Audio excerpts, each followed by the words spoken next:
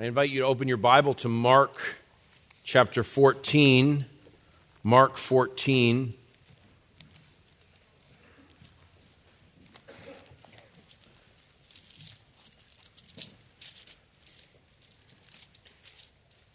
Having just taken the Lord's Supper together, it is purely providence that today we look at the institution of that supper. And so, apparently God wants those of us in Crossroads to think twice about the Lord's Supper. In taking it an hour ago and then now, in thinking about what the meaning of that meal is. And I don't think we think about the Lord's Supper very carefully, very often. I thought Mike did a good job this morning, even in a quick way, kind of outlining the importance of self-examination. But what I'm eager to do this morning is to show you this meal in its first institution. It's a first and last meal. You know the painting, The Last Supper. Well, that's what the scene that's before us. And though this isn't the Italian Renaissance version with the fancy robes and the famous, colors and whatnot that comes into your mind when you think of it, this is genuinely Jesus' last meal, because this very night he'll be arrested and put to trial through the night and the next morning. And so it's Thursday evening, and Jesus is answering really the issue that's on all his Jewish disciples' minds, which is, where are we going to celebrate the Passover feast? And so Mark 14, verse 12 to 26 is the text. A lot going on here, but so much to instruct our hearts in this regular celebration and observation of the supper. That's one of these visible ways that God shows us the gospel. So Mark 14, starting in verse 12. On the first day of the Feast of Unleavened Bread, when the Passover lamb was sacrificed, his disciples said to him, "Where do you want us to go and prepare so that you may eat the Passover lamb?" And he sent two of his disciples and said to them, "Go into the city, and a man carrying a jar of water will meet you. Follow him. And wherever he goes in, say to the owner of the house, 'The teacher says, where is my guest room where I may eat the Passover lamb with my disciples?' And he himself will show you a large room upstairs, furnished and prepared. There make ready for us." And the disciples went out and came to the city and found it just as he had told them. And they prepared the Passover lamb. And when it was evening, he came with the 12. And as they were reclining at table and eating, Jesus said, "Truly I say to you that one of you will betray me, one who is eating with me." They began to be distressed and say to him one by one, "Is it I?" And he said to them, "One of the 12 who dips with me in the bowl. For the Son of Man goes as it's written of him. But woe to that man by whom the Son of Man is betrayed. It would have been better if that man had he not been born." And as they were eating, he took bread, and after blessing it, broke it, and gave it to them, and said, "Take, this is my body." And he took a cup, and when he had given thanks, he gave it to them, and they drank all of it. And he said to them, "This is my blood of the covenant, which is poured out for many. Truly I say to you, I will not drink again of the fruit of the vine until that day when I drink it new in the kingdom of God." And when they had sung a hymn, they went out to the Mount of Olives. This is the very word of the living God. I don't know that we think very carefully about the Lord's Supper, one of the most contentious, debated, and important issues in the history of Christian theology. The Roman Catholic idea of transubstantiation, the Lutheran concepts of consubstantiation, all of the debates that have gone in the history of the church are probably not at the forefront of most Christians' minds who Their familiarity with the Lord's Supper is the kind of modern manifestation of the version, which is those tiny, tiny, tiny little crackers and those very snappable little cups. And I think for most of you, unless you grew up in a very different tradition, like a Roman Catholic one, or maybe in a different culture, the Lord's Supper doesn't look much like a supper to you, doesn't look like much a meal to you. But you certainly are aware of its sacredness. You're aware of the seriousness and the sobriety of it. It doesn't, at our church, certainly not a slapshod event. It's not something that's taken lightly. And so one of the things that I'd like to do just in way of kind of getting our minds around this thing that we just experienced is to get a glimpse from the past of how the Lord's Supper was viewed by one young man who was about your age. We always think of him as an older, bearded, heavy-set individual, Baptist preacher by the name of Charles Spurgeon. But there was a time when Spurgeon was a teenager, a young man, and it was his encounter with an Anglican priest that convinced Spurgeon to be a Baptist. And Spurgeon's understanding of baptism and his understanding of the Lord's Supper came together. In Jeffrey Chang's book called Spurgeon the Pastor, Recovering a Biblical and Theological Vision for Ministry, he describes this in one of the chapters. I'll read you a page of it. It says, "It was an Anglican priest that pushed Spurgeon toward becoming a Baptist. I wonder if fellow clergymen ever gave that priest a hard time in future years. Born into a Congregationalist family, Spurgeon was baptized as an infant by his grandfather. But as a child, Spurgeon often puzzled over the practice. To him, the baptismal basin looked more like a punch bowl. He heard of some who had qualms about infant baptism and were baptized as believers quietly at some other chapel. On one occasion, he saw a sick infant rush to be baptized, which he found strange. As he got older and learned a little Greek, he could not find the word baptizo to mean sprinkle. Despite his questions, however, it was no small thing for him to contradict his family on this issue. If his grandfather and parents believed in infant baptism, who was he to disagree? Spurgeon was content to leave the issue alone. That is, until this Anglican priest came along. When he was 14 years old, Spurgeon was sent to St. Augustine's College, Maidstone, a Church of England school where his uncle served as the headmaster. Spurgeon was bright and a bit cheeky at times. Perhaps to put this know-it-all dissenter in his place, one of the priests tested Spurgeon on baptism from the church's catechism. What is required of persons to be baptized? Spurgeon knew the answer. Repentance, whereby they forsake sin, and faith, whereby they steadfastly believe the promises of God made to them in the sacrament. Because repentance and faith are necessary for baptism, the Church of England required sponsors to make promises on behalf of the infant, a practice not required by Congregationalists. The priest concluded, "Now, Charles, I shall give you till next week to find out whether the Bible does not declare faith and repentance to be necessary qualifications before baptism." Spurgeon went away looking for infant baptism in his New Testament, but could not find it. "I was beaten," he confessed, "and made up my mind as to the course I would take.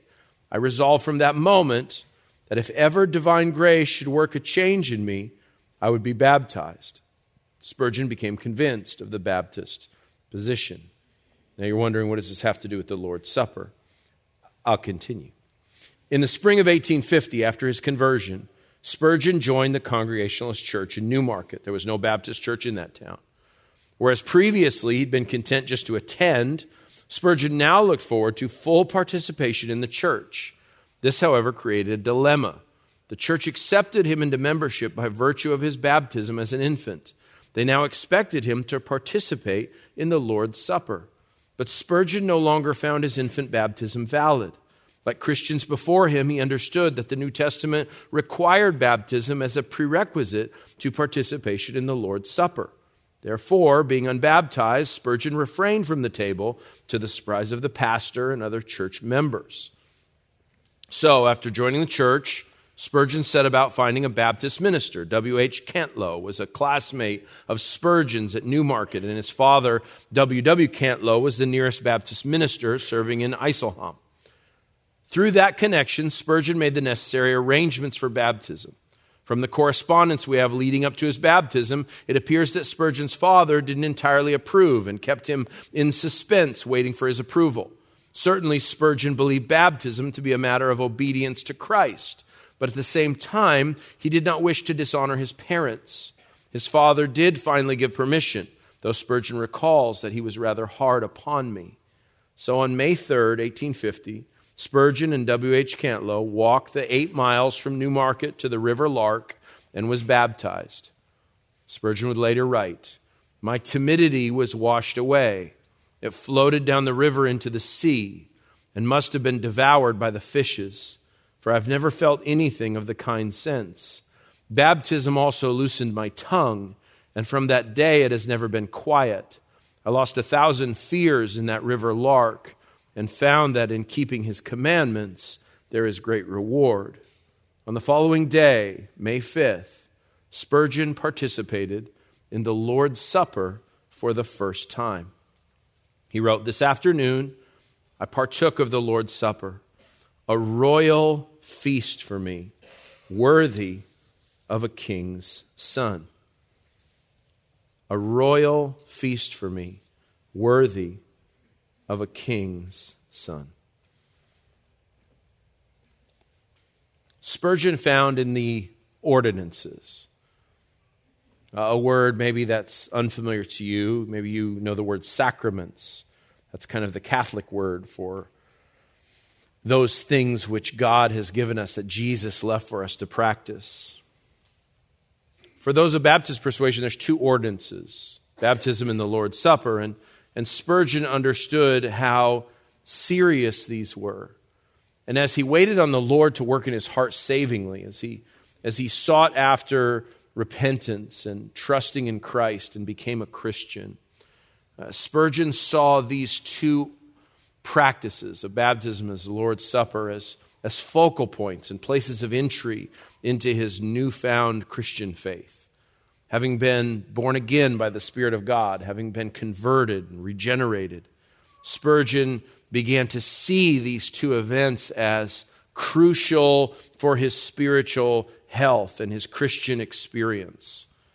His parents, though they were believers, they didn't believe in believers' baptism, but infant baptism. His mom would later say, when she found out Charles had been baptized, "Ah, Charles, I often prayed the Lord might make you a Christian, but I never asked that you might become a Baptist."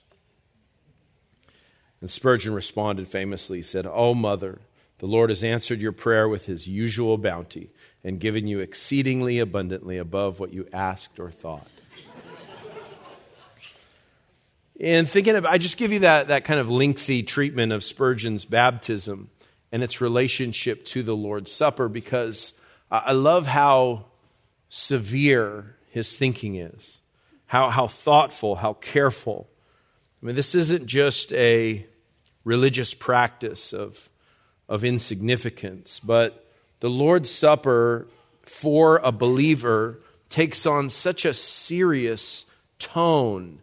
And in it, there's a dark side to it, because it's a contemplation of the death of Christ, of the weight of our sin. There's a pensive side to it, where we're involved in self-examination of our own hearts.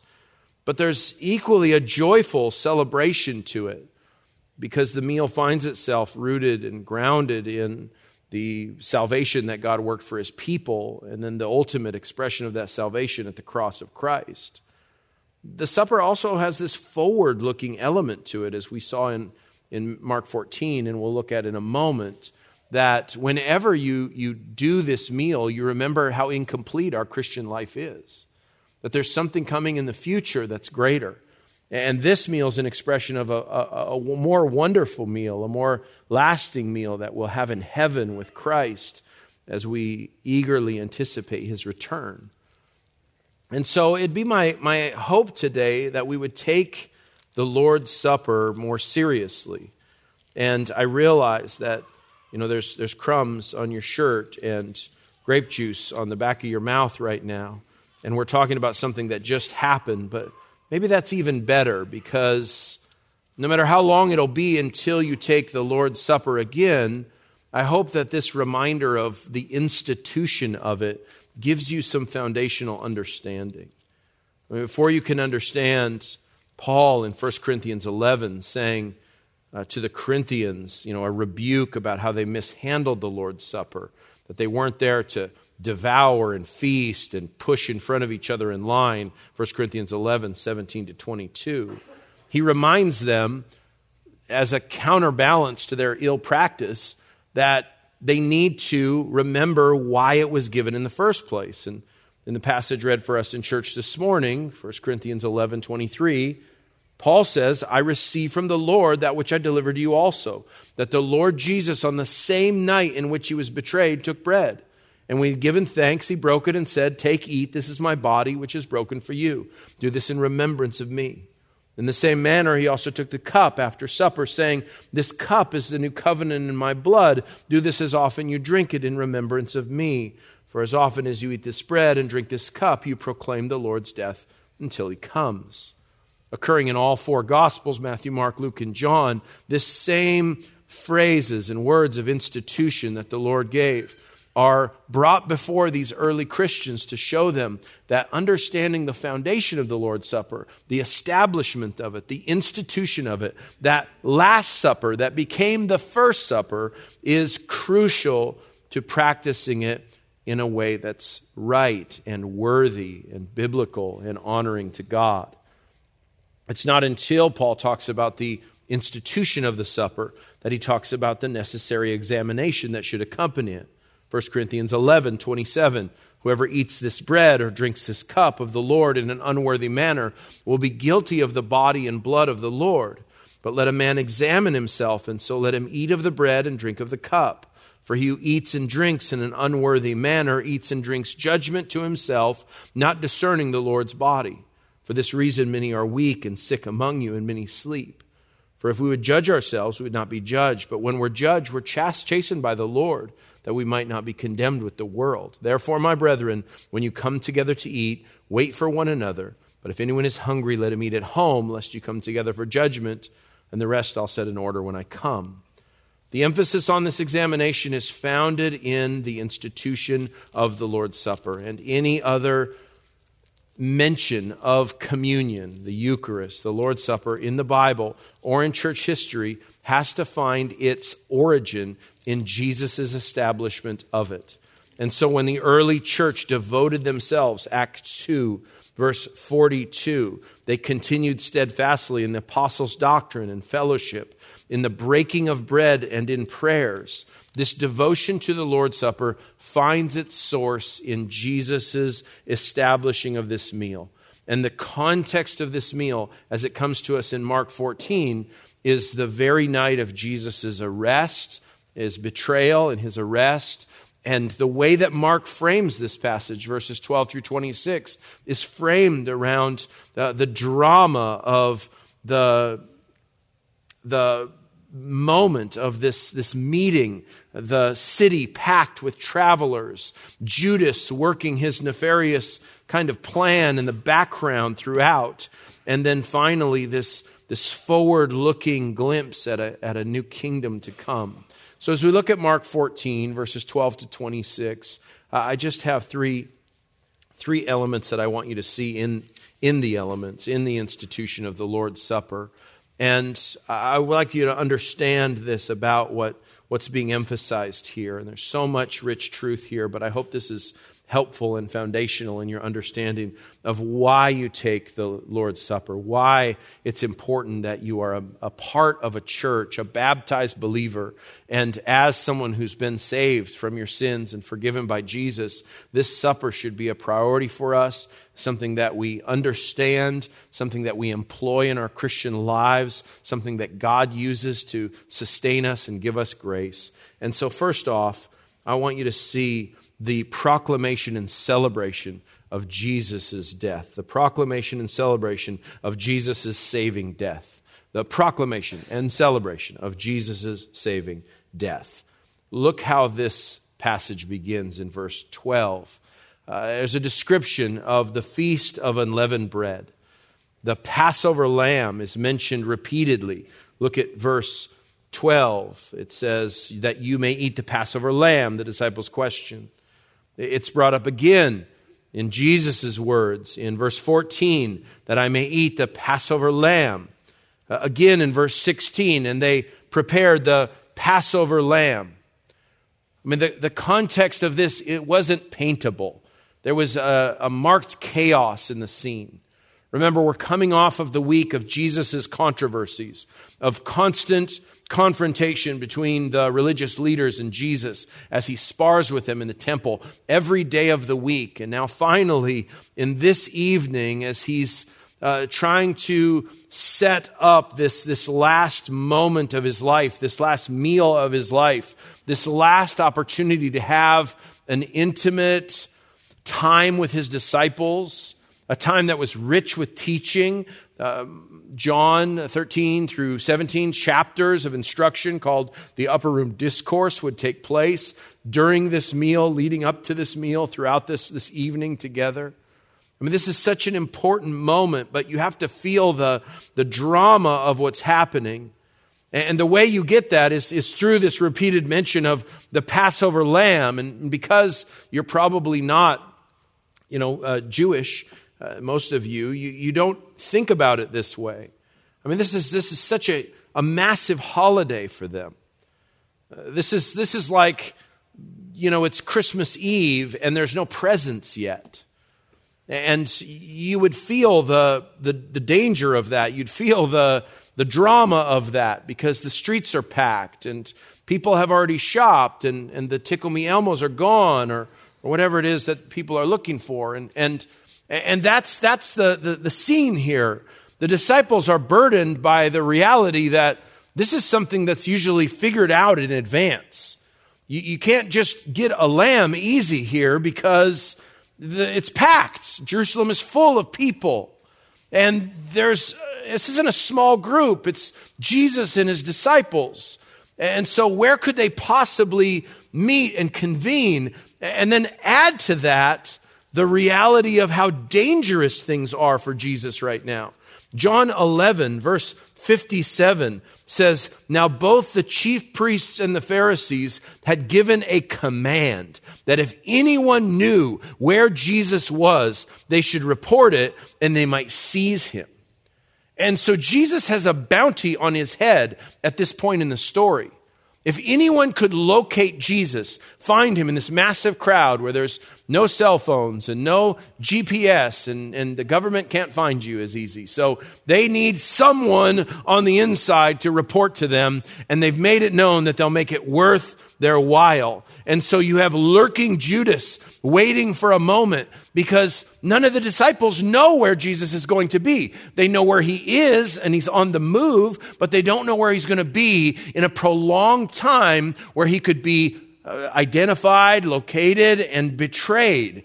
And so that's why there's so much emphasis on Judas's behind-the-scenes scheming, because this location is a massive issue for Jesus's enemies.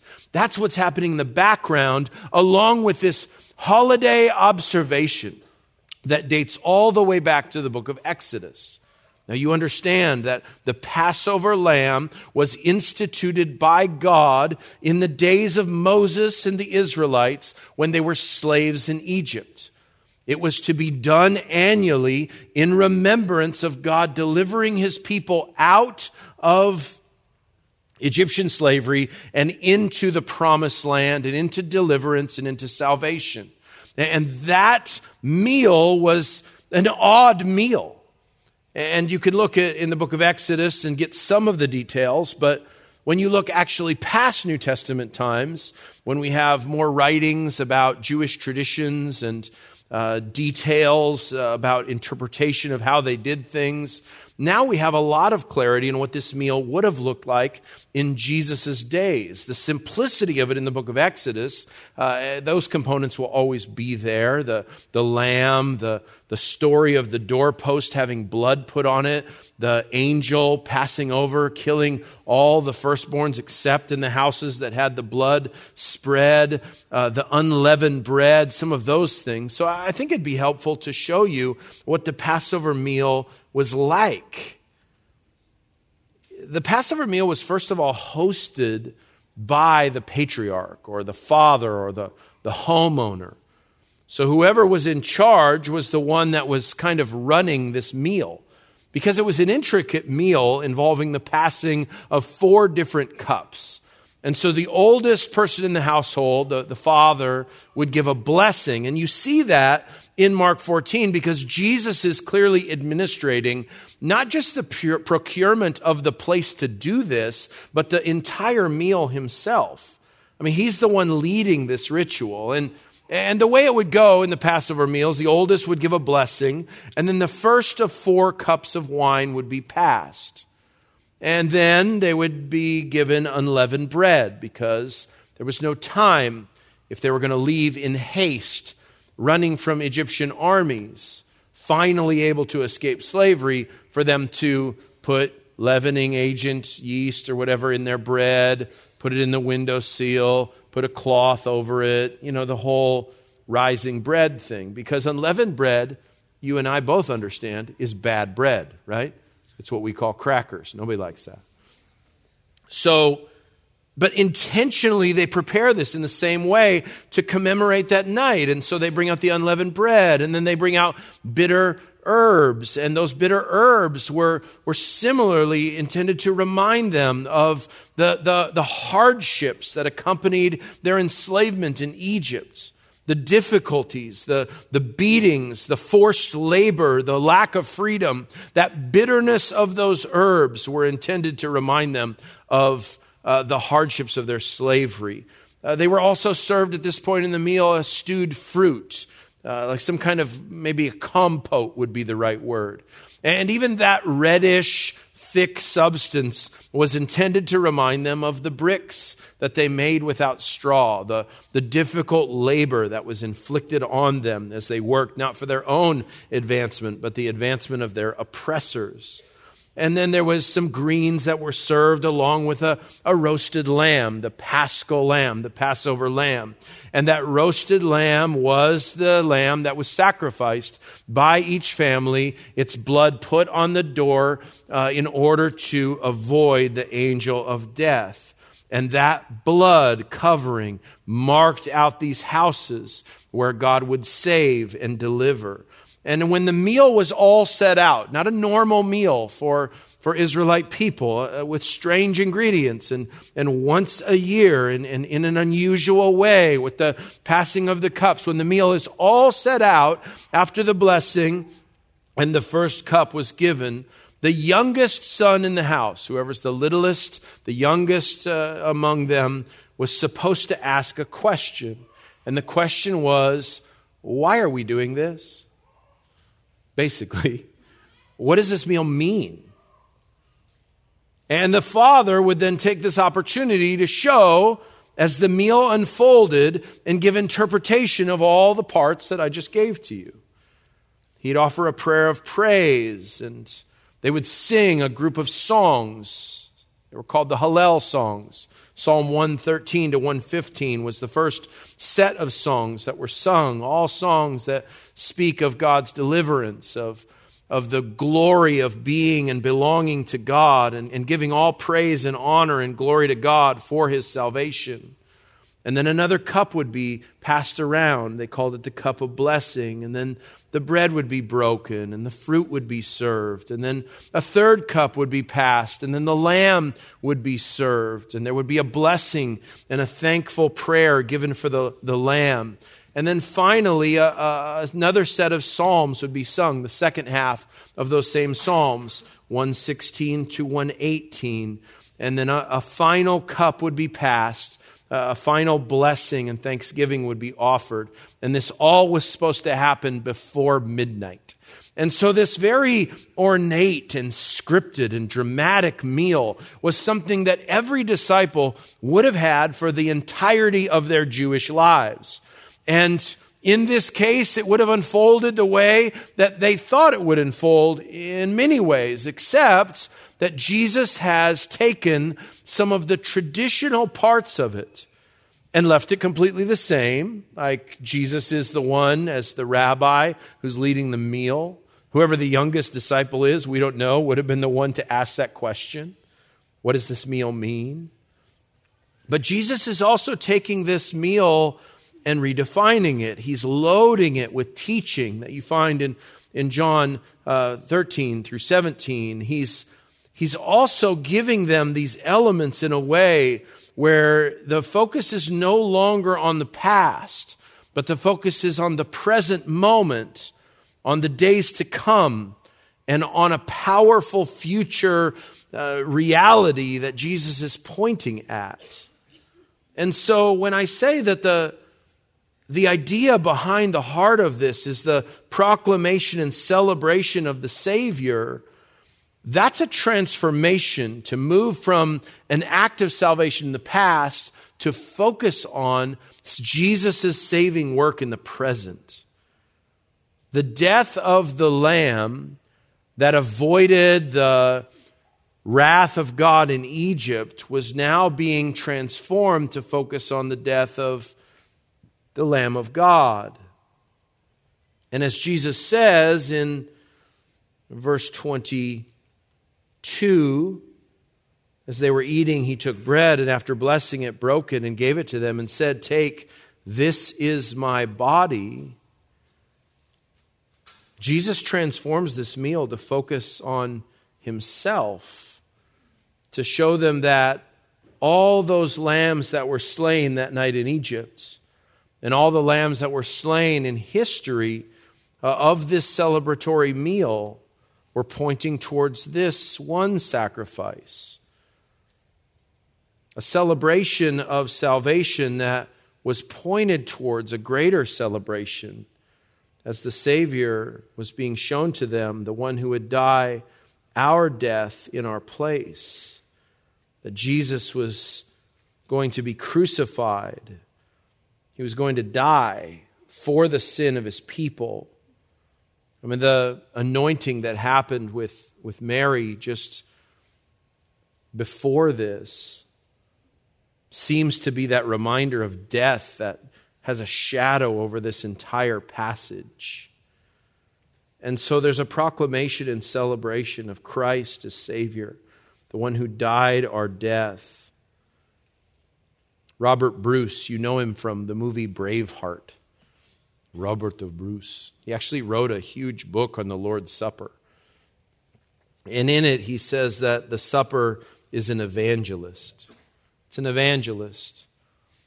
It preaches the gospel. It tells us the reality about how sin can be forgiven. And Jesus points this whole meal to himself and says that he's the Lamb of God. He's the bread. He's the one that will save and deliver in an ultimate sense. Not only is he the Savior that's proclaimed and celebrated, but second, I see Jesus as the one who's sustaining us in this passage. His procurement of the place is interesting, isn't it? There's so much detail about where they're going to meet, and part of that is the drama of, a bounty on Jesus' head. But look at how Jesus talks. He's in control entirely of this scene and every scene to come. And so you have to dismiss out of your mind any idea that Jesus was the hapless victim of circumstance or his enemies plotting or even Judas's rage and dishonorable betrayal. I mean, Jesus is in the driver's seat. The details are interesting, aren't they? Verse 13, he sent two of his disciples, said to them, "Go into the city, and a man carrying a jar of water will meet you. Follow him." There's some kind of prearrangement that Jesus pulled off here that he's in control of. He has things all appointed and figured out. the man with a jar of water on his head is a weird detail. It's like, the guys that have a bag that they carry like this. ¿Cómo se llamas? Anybody have one of those bags on you today? No offense. Yeah, you got one. I knew there'd be some hip dude at UCLA, some good-looking cat that carries the man purse. I mean, you notice when a guy has one of those because guys don't normally and traditionally carry purses, right? Same with the water jug. No offense, none taken. The water jug was not carried by a dude. Ladies carried water jugs on their heads in the ancient world. And men would lug water in inefficient ways, in skins instead. It was just culturally how it worked. It's sort of like the difference between when a mom holds a baby and a dad holds a baby. Mom holds a baby perfect and supporting the neck. Dad holds a baby like a football. So just different ways of bearing water. They're going to run into a guy who's carrying a jar of water on his head. And I don't know if this is supposed to be kind of a sign, like he'll have on a carnation and meet him for the mission kind of a thing. But Jesus has this all laid out. And his sustaining and driving and implementing of this plan is very clear. There's an owner of the house that has been preordained to supply this room, and the guest room is set up to a significant degree, so the disciples just need to do some final moments. And I think you see this in the pronouns that Jesus uses. Look at verse 14. They're supposed to ask on behalf of the teacher, where is my guest room, where I may eat the Passover lamb with my disciples? I mean, this is a bold and sovereign statement from Jesus. And he's appointing and making sure the preparations are set. And that's just the room in which they're going to meet, in which he'll address his disciples. He'll have this last peaceful moment of teaching as the drama of the crucifixion is right in front of him. But it's not here where Jesus ceases to be in the driver's seat. Every moment of what's unfolding is under the sovereign hand of God, including Jesus' betrayal. And I think that's why it says in verse 17, when evening came with the 12 and they were reclining at table and eating, Jesus said, "Truly I say to you that one of you will betray me, who is eating with me." And then this unfolding with the dipping in the bowl, and there's some kind of hushed conversations because the disciples don't understand what's happening according to John's account. Jesus says to Judas, "What you do quickly." And Judas gets up and leaves. And so everybody assumes that Judas was sent on an errand, that he was going to go do something that he normally had as a responsibility, providing money for the poor or acquiring more supplies or whatever. But they're so torn up by Jesus' accusation of betrayal that every one of them thinks first about themselves, is it me? It couldn't be me. And when they look around the table, they felt the same way. Like, it can't be one of my brothers. Is it I? Verse 21, "For the Son of Man goes as it's written of him. But woe to that man by whom the Son of Man is betrayed. It would have been better for that man if he'd not been born." This is that perfect confluence of human responsibility, volition, and divine sovereignty that come together in one verse, if you're looking for one like that. All of it orchestrated and guided by the sovereign plan of God. Nothing out of place. Everything exactly as it should be, because Jesus is the one that sustains everything, and he's the one that upholds all of life. And in their participating in this meal, there is a kind of sustenance that highlights the life-giving, life-sustaining power of Jesus as the one who is our only Savior. They eat of bread and they drink of cup and they share and recline at the table. And there's a kind of sustenance that's happening that reminds us that this meal was given for these believers, and they were to take it in and ingest it and participate in it in a full way. There There is something in Jesus' sustaining that points to our receiving of this meal. And so he breaks the bread and blesses it and gives it to them. And they eat that bread. And he takes a cup and he gives thanks for it. And they drank. There's an emphasis in verse 23 on all of it. And so whether it's Jesus driving sovereignly his own betrayal, or Jesus distributing equally sovereignly this meal that represents himself, his salvation, his work on the cross that will acquire forgiveness for all who will trust in him. As he says to them, "This is my blood of the covenant, which is poured out for many." He takes a meal that already had salvific tones to it, but shows it to be leading up to this great moment of salvation. That it's for believers, it's to be participated in by receiving it. It's intentionally one where Jesus sustains us as he sustains all things by his sovereign power. Third and finally, what I see in this passage is a forward-looking sovereignty where Jesus' coming kingship is in view. You see it there in verse 25. "Truly I say to you, I will not drink again of the fruit of the vine until that day when I drink it new in the kingdom of God."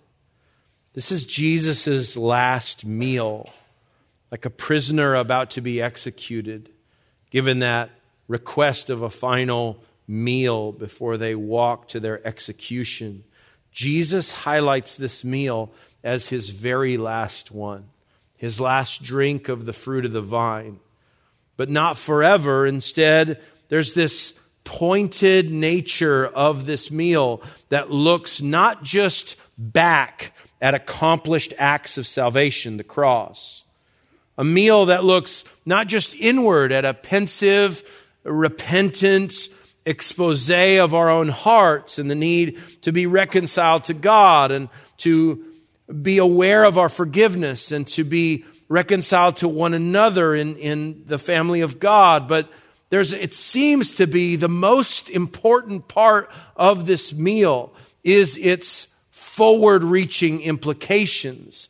Once it is identified as being representative of Jesus' death, of Jesus' blood, of Jesus' incarnate body broken on the cross for us, it then turns its posture towards a horizon in eternity that says that there's another and greater meal coming.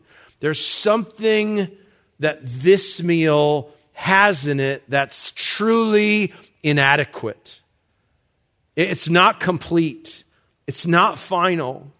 It's why we take it over and over again, looking back at the once-for-all sacrifice of Christ, but we look future tense to a Revelation 19 moment that says, "Blessed are those who are invited to the marriage supper of the Lamb."